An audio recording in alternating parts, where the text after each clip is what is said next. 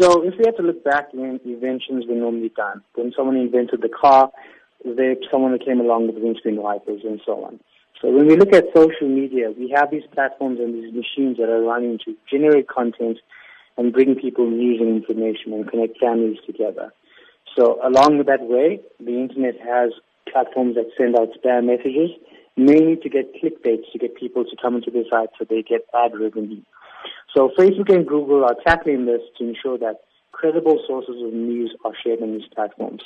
So this might not stop the fake news sites from popping up, but it will give that functionality for you to see that this is coming from a reliable source.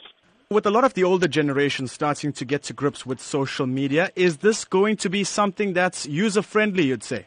Yes, so the development teams at Facebook and Google are quite advanced. Whenever they roll out a platform on upgrade, people and different levels of society are taken into consideration.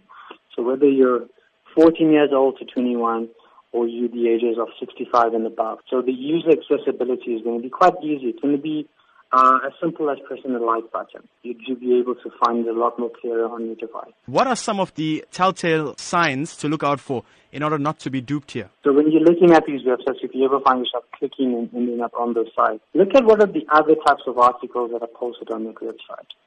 You know, you'll find a lot of these, be a millionaire overnight, or imagine what this person did when they did that. Try and use your discretion in the types of articles, as well as the resource holding platforms. You would know in South Africa we have the major news networks, as well as globally the major news networks. And you can use that to benchmark whether something is true or not.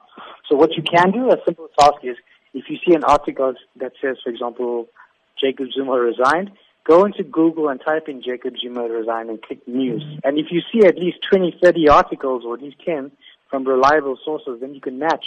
This is where you've got to compare what you read online to what others are posting. And if you see a comparative analysis, then you can pretty much understand that those news information is true. In the age of fake news, it's up to us as citizens and people of South Africa to ensure that we do share the true story. So whenever we find something online that's relative, do your research before sharing, because you're endorsing that message.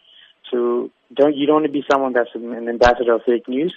So make sure that you become a reliable source, or people will generally start looking at your social media accounts as fake accounts.